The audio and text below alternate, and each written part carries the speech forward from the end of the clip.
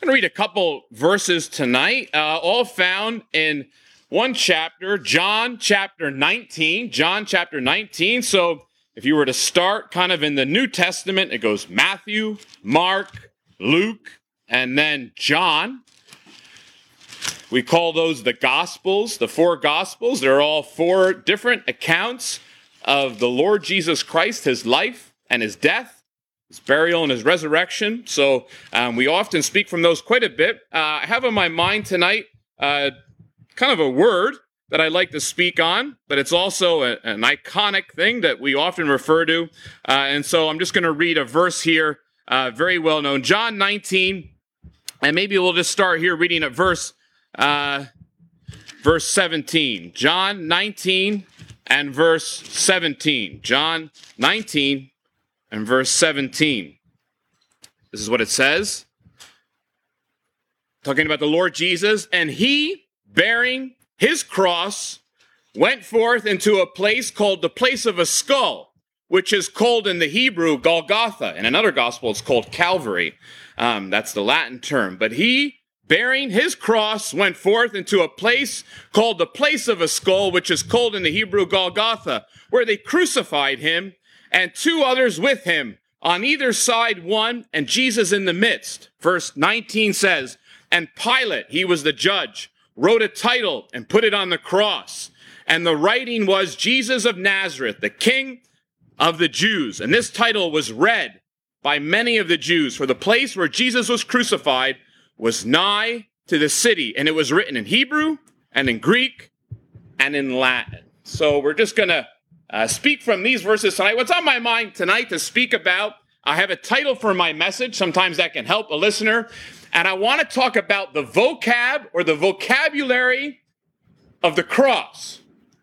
I don't know if anybody here in the meeting would claim that vocab was their strong point. I try to use like a new word every week, and you hope that it sticks, right? And more than that, you hope that people understand you when you use it, which is usually often not the case. People say, what does that mean? But tonight, I would like to speak on words, vocabulary from the cross. You say, well, I wonder what he's going to speak on, because there are different ways to go about that. When we refer to the cross here, we know that the Lord Jesus was on the cross for 6 hours. And the cross, probably one of the most iconic images in this world. It was a friend of mine, actually another preacher. He told me, I don't know if it was happened to him or a story. He says, we all take it that everybody knows what the cross was about, but he went to a jewelry, or had a friend of his who was at a jewelry store, and the jeweler asked him, do you want a cross with the little man on it or without the little man on it? And so you'd say, it's just the cross, significant, but they forget about the man on the cross. It's just something that we wear on our necks, we put in our cars, we put on our buildings, and you'd say it becomes something that we think people know what we mean when we put it up, but maybe not. Maybe not. And so when it comes to the cross, you say, we could speak about the words that the Lord Jesus said from the cross. And maybe some in our audience would be familiar with that. Sometimes we ask the kids, we're like, do you know all 7 things that the Lord Jesus said from the cross? And usually you can get 2 out of the 7. But the Lord Jesus on the cross, he spoke about forgiveness. And he spoke about his family. He also spoke about the future. He said to the thief next to him, today you'll be with me in paradise. Spoke about the future. He also spoke about being forsaken. Sometimes we refer to places on earth that are God-forsaken, that does not exist. And as far as I know, in all of human history, there's only one man who was God-forsaken on earth, and that was Lord Jesus Christ. He speaks about being forsaken. He speaks words that tell us about him fulfilling scripture. He said, I thirst. He speaks words about it is finished. And he speaks to his Father. And all these sayings on the cross, you say we could look at them and they would be a treasure trove of truth. Maybe one night I will look at some of them. That's not my objective tonight. When I was thinking about speaking about the vocabulary of the cross, you think I could also speak about what some of we would call them his critics or his enemies said. On the cross, he had enemies there that day, and they said, he saved other people, but he can't save himself. And we would say, that was a good thing, because he could have saved himself, but he didn't, because if he saved himself, I never could have been saved. We could have spoken about what his critics said. But tonight, I want to do something. I've never done it before, and hopefully it goes okay. Sometimes you study words and you find out where certain words come from. I don't know, we have some people here who speak more than one language, and sometimes you're looking for, I wonder what that word means, and what does it mean in English, or what does it mean in Spanish, or sometimes some here maybe have taken Latin. What a useless course to take in school, but maybe you've done that, and you'd say, I want to know what that word means. For instance, if you were to take the word homicide, which we hear all about in the news, and if you were to take the word decide, they have the same suffix, that word side. It means to kill. So you'd say homicide, it means someone killed someone else. The word decide means you kill off one option. You got to decide what to have for breakfast tomorrow. You're going to kill off one option and choose another. Tonight, you're going to have to decide about this man's death, the Lord Jesus Christ. What does it mean? Think about other root words. I was looking, sometimes people say that what we're talking about here is just stuff that's myth. So maybe just fables or that. And I looked up the word phony, and it actually comes, of all people, the British, that they, with their thick accents, used to refer to fake gold rings as being phony with an F. And that's where we get phony from. And we use it all the time. We call people phony. We call things. We go down to Chinatown. We say, it's phony, right? We know what it looks like, a real Louis Vuitton. And well, maybe we don't know what it looks like, but we know that it's phony if it comes from there. And you say these words, they come from something. They mean something, especially in our language. In our language, it means something. We don't refer to people as being barbarians anymore, at least not in the 21st century. But you say, where did that term come from? Well, it comes from people who were Greeks. And when they heard other people speak, they said it sounded almost like sheep. Bah, bah, bah. And that's where they come up with the term barbaric. And they refer to people as barbaric. If you think of the word jargon, we say, we use different jargon, religious jargon, sports jargon, work jargon. It means a different speech that maybe you don't understand. Hopefully I don't do that tonight, where I use speech that you don't understand. But jargon, it comes from a French word, which it's what birds sound like when they're tweeting to each other. I guess today you'd say it's what we do all day long on the internet, is tweet to one another. But it all has this connotation that these words come from someplace. When you look at the word cross, the word cross has given birth, as it were, to words that we use in our English language. Words that maybe you use today. Maybe you use them this week. Maybe you've never used them. And I'm hoping that some of these are commonplace. But I'd like to speak on some words that we get from the word cross. Now, that's an English word, cross. But what we get from this word, when it gave rise, we read here in John that it was written in languages above the cross. But the cross has given rise to different words. And I want to speak on some of those tonight.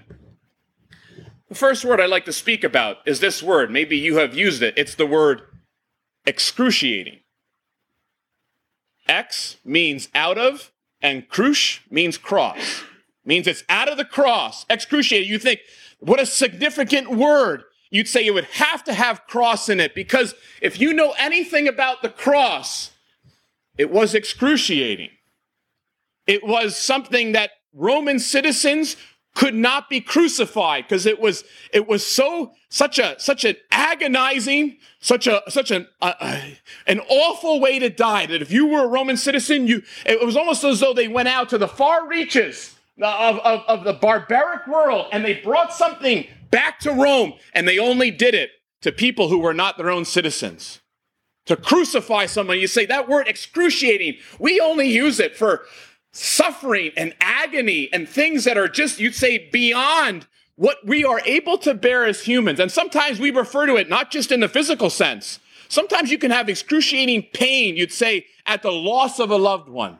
Sometimes you can have an excruciating pain, you'd say, because of something that went awry in life, and you'd say it's excruciating, and you mean it in that sense that it was just awful. I want to think about Christ here. I want to think about the Lord Jesus Christ. When it comes to his cross, you say, it was excruciating. Here was a man who was nailed in his hands and in his feet on this cross for 6 hours from 9 a.m. until 3 p.m. At 3 p.m., we also read about something excruciating, that they put a spear through his side. We read about men who hit him with their hands. They pulled the very hairs from his beard. We also read that they spit upon him. But those things were just an indignity. But there was pain involved. But you know what? We come in our Bibles to a verse in 1 Peter, and it says this: Christ once suffered for sins. And you'd say, excruciating. Sometimes in your life and in mine, I don't know if you would agree with me, but I venture that most of us would, or have met someone, that pain in life is one of the main reasons that the distance between God and I is so great. When something goes wrong, the distance between us and God, you'd say, it just got bigger.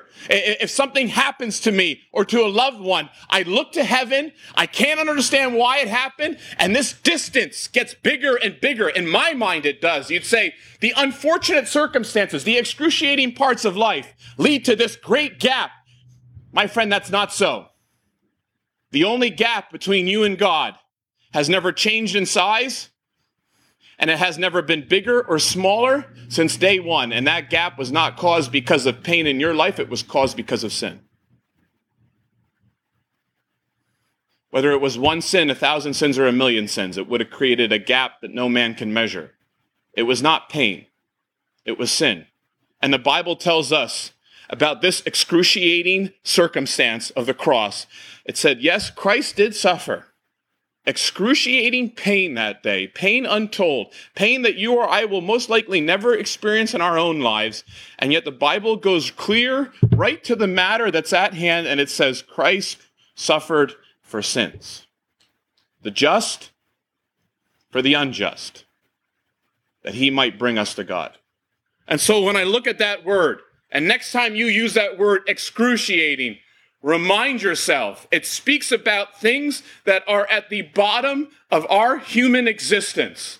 It is the things that we would do well without if we lived 75 years and never had to experience it. And yet Christ suffered for our sins. The next word I was thinking of, excruciating being one. Maybe you've used this. We say this when we talk about something and we want to get down right to the point. When you want to get the essence of something, when you want to hone in on what it is exactly you're thinking about in any grand subject. It could be economics, it could be athletics, it could be any subject. And you'd say, when you want to get down to what actually makes the difference in any subject matter, you'll usually say, this is the crux of the matter. This is the crux of the matter. We use that word, C-R-U-X, and we say, this is it. This is the dividing point. This is the pivotal point. This is where everything, it wraps around this. We'd say the crux of the matter in our country. And you could go on and on. You know, few people actually know. You say, right now, it seems that a lot of people in the country really don't like each other. And you'd say, what's at the root of that? What's the crux of the matter? Well, I mean, I don't know. I'd love you to tell me, because I don't think anybody has actually decided on that. You'd say, why is it that we don't get along as Americans, 330 million of us? Why is it that it seems 150 million hate another 150 million, or just don't, maybe the hate's too strong? What is it? And you could say, we could probably, if you got one reason tonight, we would get 10, and it's so hard to get to that divisive crux of the matter. If you were to say to me, what is it that gives a World Cup team the best chance at winning this Saturday? Well, once again, you'd say, oh, strong midfield, oh, great goalie. You'd say, no, a great fan base who can travel all the way to Russia, of all places. Maybe that is the pivotal thing, the crux of the matter. But we would be divided on that. Here's one thing that the Bible's not divided on, and neither are we. You can be in heaven without a lot of things. You could be in heaven tonight without a baptism. You could be in heaven tonight without ever stepping foot in a church, a temple, a synagogue, a cathedral. You could be in heaven tonight if you never left your home. You could be in heaven tonight if you could not read. You could be in heaven tonight if you could not hear. You could be in heaven tonight if you could not see. You could be in heaven tonight if you could not walk and you never could make a pilgrimage, if you never could get down on your knees to pray. You could be in heaven without all those things. But my friend, if you miss everything I say in these 25 minutes, please remember this. You can never be in heaven without the cross of the Lord Jesus Christ. That goes for every one of the 7 billion people on this earth, from here to Tokyo, from the North Pole down to the South. No one will be in heaven without the cross of the Lord Jesus Christ. No one. It does away with a lot of the ambitions of the religious world. It does away with all of that. And you say, says who? Says who, Dave? Says this book. The Apostle Paul in Galatians 6 says this. He says, God forbid that I should boast in anything. And he had a lot to boast about. Forbid it, Lord, that I should boast in anything except the cross of the Lord Jesus Christ. Except the cross of the Lord Jesus Christ. And so when it comes to the crux of the matter, what is the one pivotal thing in these 66 books? Something that spans 3 different, as it were, 1,500 years or 40 different writers. It's in multiple languages. You say, can you come down and tell me what is the crux of the matter of this book? Yes, I can tell you it without any shadow of a doubt, that without Christ, nobody is forgiven. Without a cross, no one can have peace with God. No one. And I know that we speak to various audiences tonight, and you say it's easy for me to get up here and to just, as it were, toss out things. Sometimes people say you just kind of pontificate, or you get up here and no one can answer back to you. I speak knowing that the God of heaven listens to every word that I say. And I would tell you, you search from cover to cover, and you find out this, that God had a son. Thank God he did. And that the only reason that I ever become a son is because that son was crucified. That's the only chance. We spoke last night when people get mad when there's only one option. And yet when you're in need, no one gets mad at one option. That young soccer team that was trapped in that cave for the past, as it were, those weeks on end. You say, there was never a dictate from their part on who should come and save them. All they wanted was a savior. If you recognize where you were, if you recognize the sin in your soul, you'd say the choices would make no sense. The fact that there was a man who came to this world and went to a cross in order to save me, that is the crux of the matter. Finally, last word, very similar to the second one, but yet I would say significant in itself, is this word that maybe most of us has used, and it is the word crucial. Crucial. It comes from the same word, cross. We get these 3 words, excruciating, the crux, the pivotal point of the matter, and we get this last one, crucial. This crucial point, something of great importance, something that you can't go without. And I would say this tonight, there are a lot of crucial things that I could talk about, but let me just focus on this. What you think about sin tonight will determine what you think about the cross. What you think about sin, and we had some individuals in the meeting, and sometimes we just speak about sin as though everyone knows it. And sometimes maybe in our mind, all that we're thinking about is murder and theft. And we're thinking about people who have scammed other families out of millions of dollars. And yet the Bible, and more specifically the Lord Jesus Christ, he put lust on the same level as adultery. And he put anger on the same level as murder. And he did this so that you would recognize it's only human beings that measure sin. Because when the Lord Jesus had to measure sin, actually the one that made him most angry above everything else was this, that some people thought they were better than others. Some people thought they were less of a sinner than others. That's the one that he put at the top.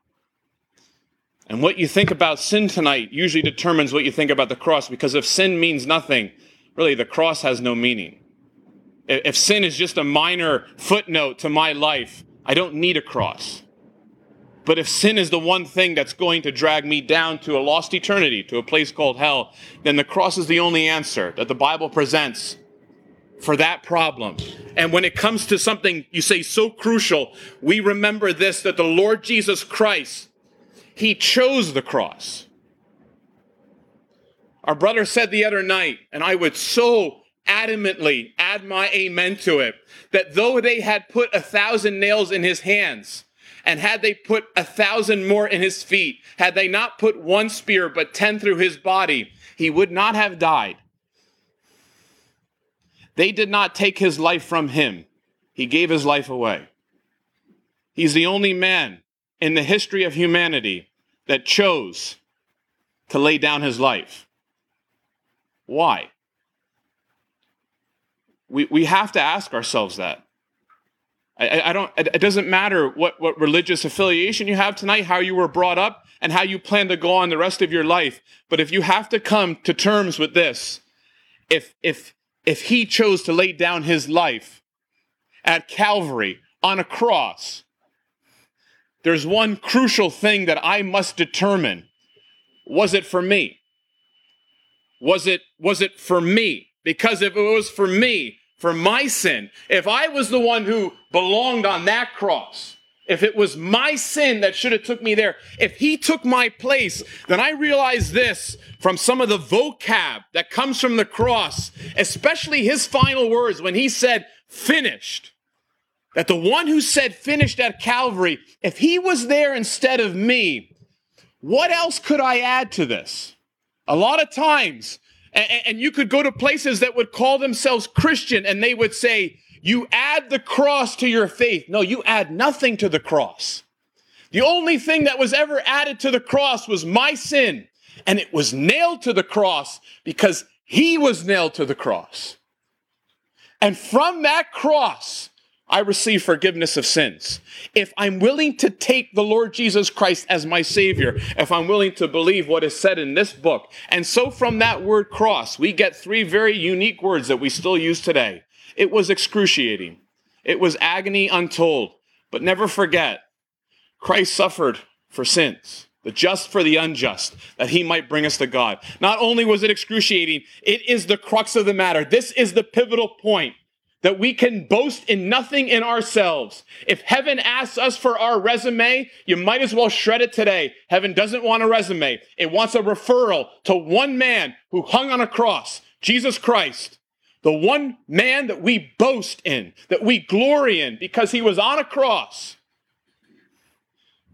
And it is such a crucial thing to recognize. The reason he was there was for me. For me alone. The Savior died. That he died so that I could live. And I need nothing else. I add nothing else to this because God adds nothing else to it. God found perfection and satisfaction in the 6 hours at Calvary. And who would I be if I searched somewhere else for satisfaction at any other place except for Calvary and except for the man who died there, the Lord Jesus Christ? If this is something that seems so uncomfortable to some in our audience, or something that seems like this is just another take on religiosity or some odd interpretation of the Bible, I would encourage you just to pick up your New Testament and read it for yourself. And you tell me if there was any other way for me to be in glory outside of the cross of Christ. I want to know. Because the Bible doesn't know another way. And this is the only thing that is worth believing. Because it's the only thing that never expires. It's truth. And it tells us that the cross was the means by which God could forgive sinners. Because his Son died for my sins at Calvary. Pray that you might trust that you might be saved tonight.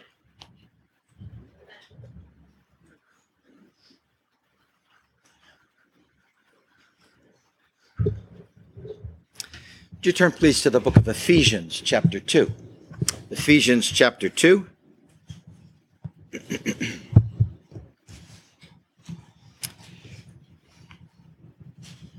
And we'll read at verse 8.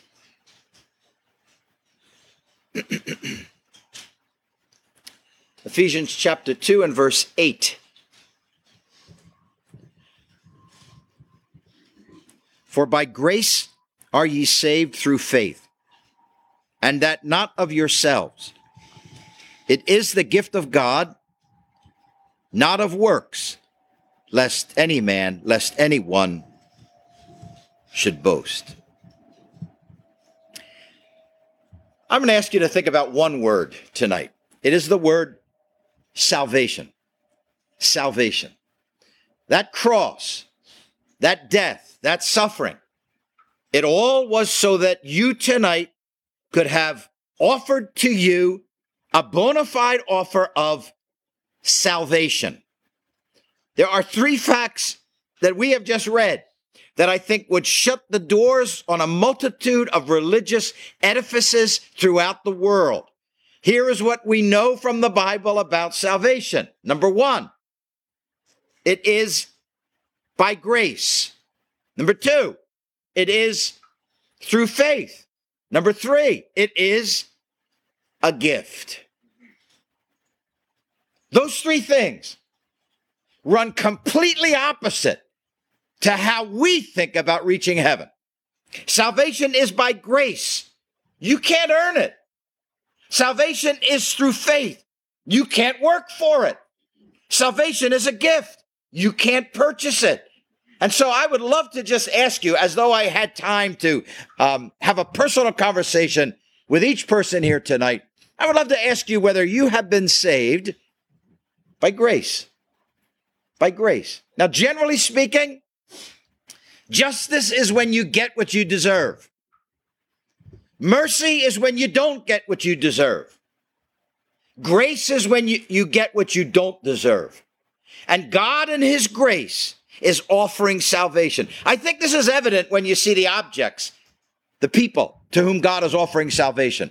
If at your leisure you read the beginning of this chapter 2 in the book of Ephesians, you'll find two descriptions about us, what we are like. Verse 2 calls us children of disobedience, or actually children of the disobedience. That is referring to our nature, the fact that we are sinful, that we are linked with what happened in the Garden of Eden when Adam and Eve turned away from God. And by one man's disobedience, many became sinful.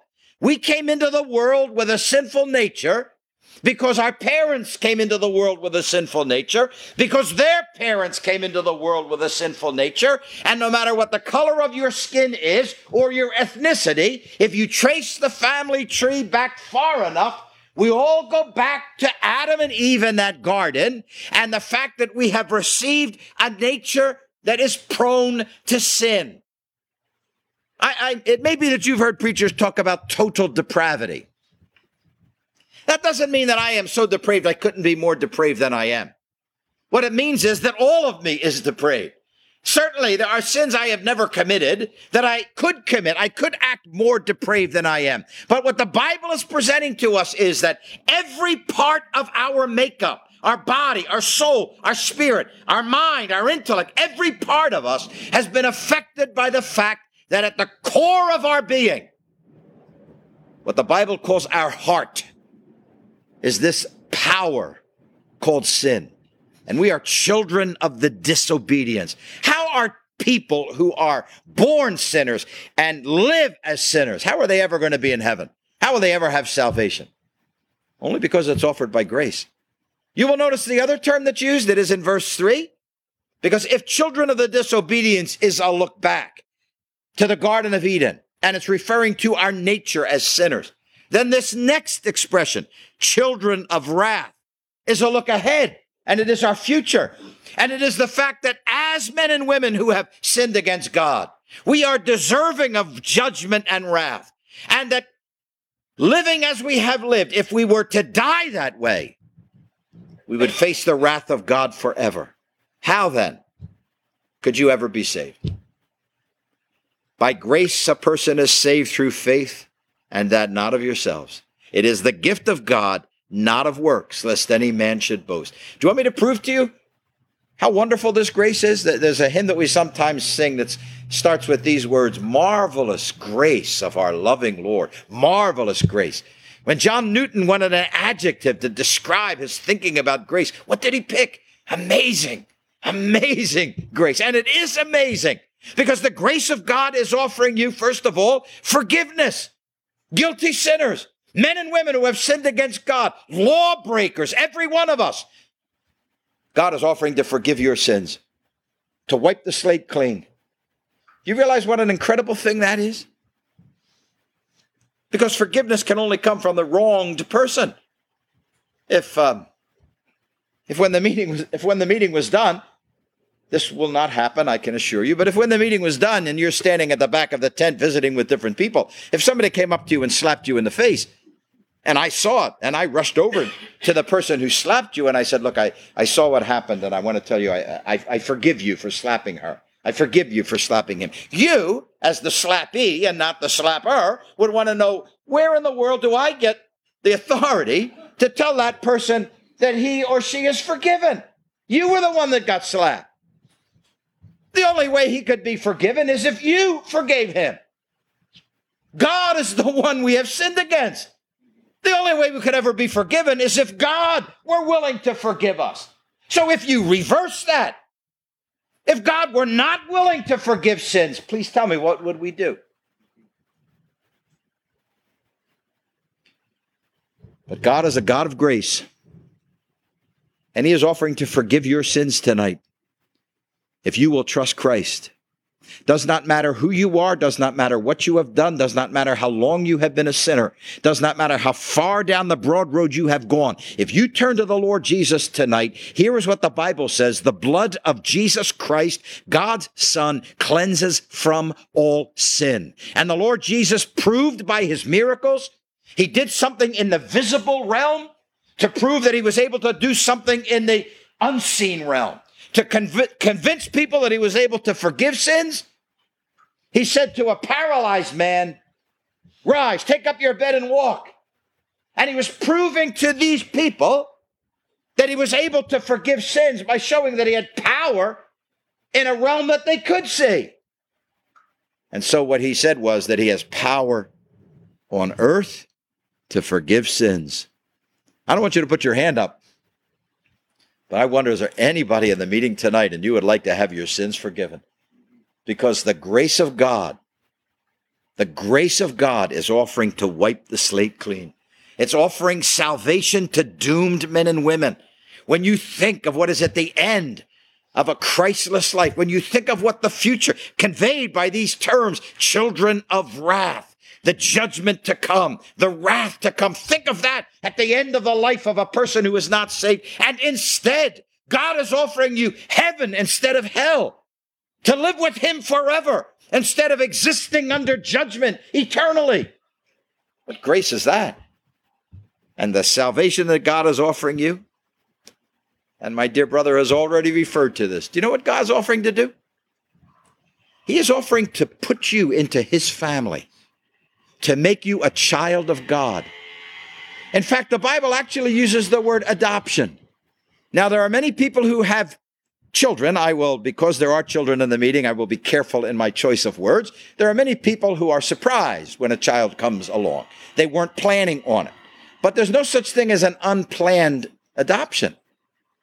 People will jump through hoops to adopt. And they'll look for people. And they will select a child. And I don't know if you listened to the funeral service for the late President Ronald Reagan, but when his son Michael spoke, he referred to himself as the chosen one because he was adopted. He was picked. Do you know what God wants to do tonight? Pick you, select you, make you one of his children, put you into his family. What kind of grace is this? If there were a person tomorrow morning, if there were a person walking into a high-rise building in New York City, and there just happened to be some homeless person there on the street begging, and the man were to reach into his pocket and pull out a $20 bill and put it into the cup or place it on the plate of the beggar, we would think, how magnanimous. $20. He doesn't even know the man, and he's giving him $20. Suppose instead he were to say, come with me, and he were to take him home and to clothe him and put him in his family and make him an heir of all that he possesses. You say, well, that's absolutely ludicrous. Nobody would do that. God does. God does. He's willing to take you tonight, a sinner, and put you in his family. And I'm not stretching the point because it's Bible language where he will make you his heir. Heirs of God and joint heirs with the Lord Jesus. God wants to share everything he has with you. A guilty sinner on the way to hell, God wants you to have salvation, but it is by grace. See, if you try to earn salvation by being a good person, if you hope to deserve it as a result of how you live, you will never get salvation. But if you come as a guilty sinner, you can have salvation on these terms, salvation by grace. Did you notice that the second thing is that salvation is through faith? You can't work for it.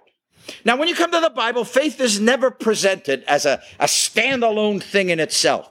So I hope I would not confuse you if I were to say that it is not faith that saves, but it is faith in Christ that saves. It's not a matter of how strongly a person believes or even what he believes. It's in whom he believes. A person could very, very strongly believe and have faith that his church is going to get him to heaven. But it's faith in Christ that saves. It's the opposite of works. It's the opposite of a person working and laboring. And instead, it's a person relying on the work that the Lord Jesus did, the excruciating work of Calvary. We just had some visitors, and I live just across from the city of Philadelphia, and the people who were visiting with my wife and me love history. And actually, one of them came from Florida just to be able to tour the historic sites of Philadelphia. The Liberty Bell, Independence Hall. Do you remember what happened in 1776?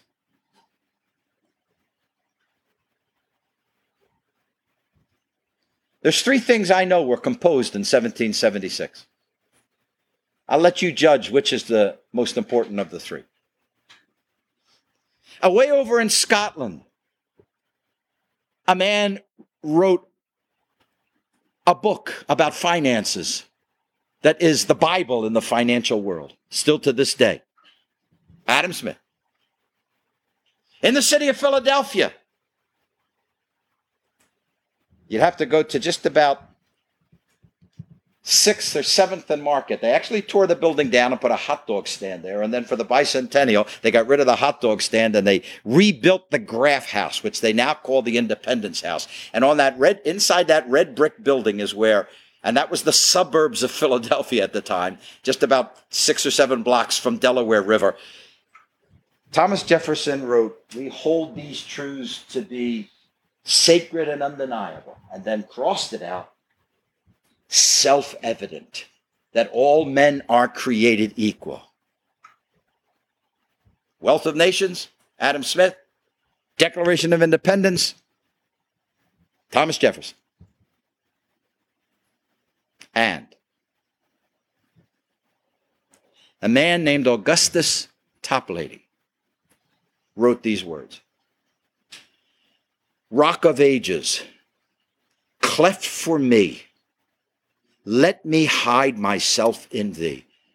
Do you know what some of the words are he wrote in that immortal hymn? "Nothing in my hands I bring, simply to thy cross I cling." You've heard about that cross tonight, haven't you? Christianity is the only religion in the world that tells you, come empty-handed and God will fill your hand. Don't bring your money. It's not going to work. Don't bring your good life. Don't offer God your heart. Everything about you and me is marked by sin. It is unacceptable. But salvation is through faith in the Lord Jesus. This is the sole option that is open to people who are spiritually helpless. What else could we do? If I'm a child of disobedience with a sinful heart, if I am already on a road that's taking me to eternal punishment and judgment in hell and the lake of fire, how else could I be saved but by another? And so on the basis of grace, God is offering salvation through faith in his beloved Son. Have you ever wondered why the Bible says salvation is by believing on the Lord Jesus? Why doesn't it say that you can be saved by believing on the Holy Spirit? or believing on God the Father?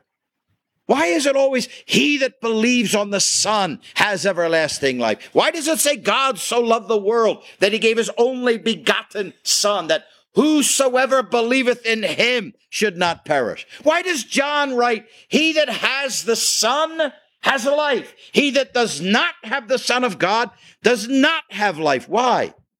Is it faith in Christ that saves? It's because it wasn't God the Father. And it wasn't the Holy Spirit.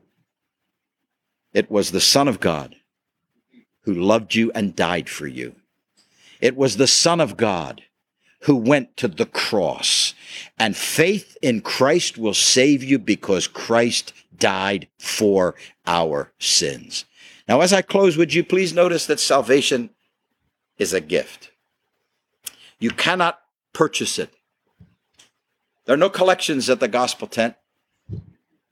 And one of the reasons is we want you to understand that salvation is absolutely free to you. It cost God everything he had. It cost Christ his life. But it's absolutely free to guilty sinners. People like free, don't they? Is there anybody that doesn't like free? When you see an ad, they've caught on, haven't they? They've caught on that saying that things are on a 50% sale just doesn't register with you so much as saying buy one, get one free. Free. People like free. Don't get in their way at Costco or Sam's when the samples are being given out for free. People like free. They like things that are free, but bizarrely, there's one thing people don't want to have for free. Salvation. Isn't that strange? Isn't that strange? If somebody offers them a sample in Sam's, that's delicious, thank you. What aisle is this in? You're happy to take it.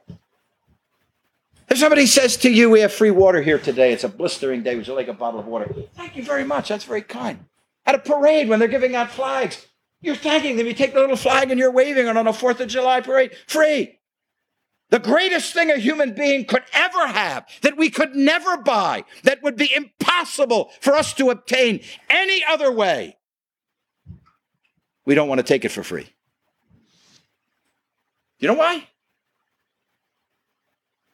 Because if you take salvation as a gift from God, you're admitting, I am a bankrupt, penniless sinner and can only be saved by the grace of God through faith in Christ as a gift. So if salvation is this way, if it is by grace, if it is through faith, if it is a gift, why don't you take that gift tonight? Why don't you take that gift tonight? What would keep you from taking that gift tonight? When President Teddy Roosevelt, the future President Teddy Roosevelt, during the Spanish-American War, when he needed supplies, he went to the very well-known Clara Barton, who would be the founder of the Red Cross, and he offered to buy the supplies that he needed for his soldiers, the Rough Riders. Clara Barton turned him down. I think he was a colonel at that point. He went to one of the other officers and he said, I couldn't believe it. I told her what we needed and I offered to pay for it and she refused. And he said, go back and ask for them instead of offering to pay. Just go back and ask for them. So back he went to Clara Barton, no money in his hand, and asked her. She said, certainly. Certainly. You couldn't buy it, but she was willing to give it. You can't buy salvation. Can you hear me in the back? You can't buy salvation, but you can have it tonight as a gift. Because the Bible says the gift of God is eternal life through Jesus Christ our Lord. I hope that you will leave the tent tonight, this 10th of July. I hope you will leave the tent tonight for the first time in your life with something that you have never had before and that you will never lose for the rest of your days. Salvation by grace through faith in Christ and received as a gift.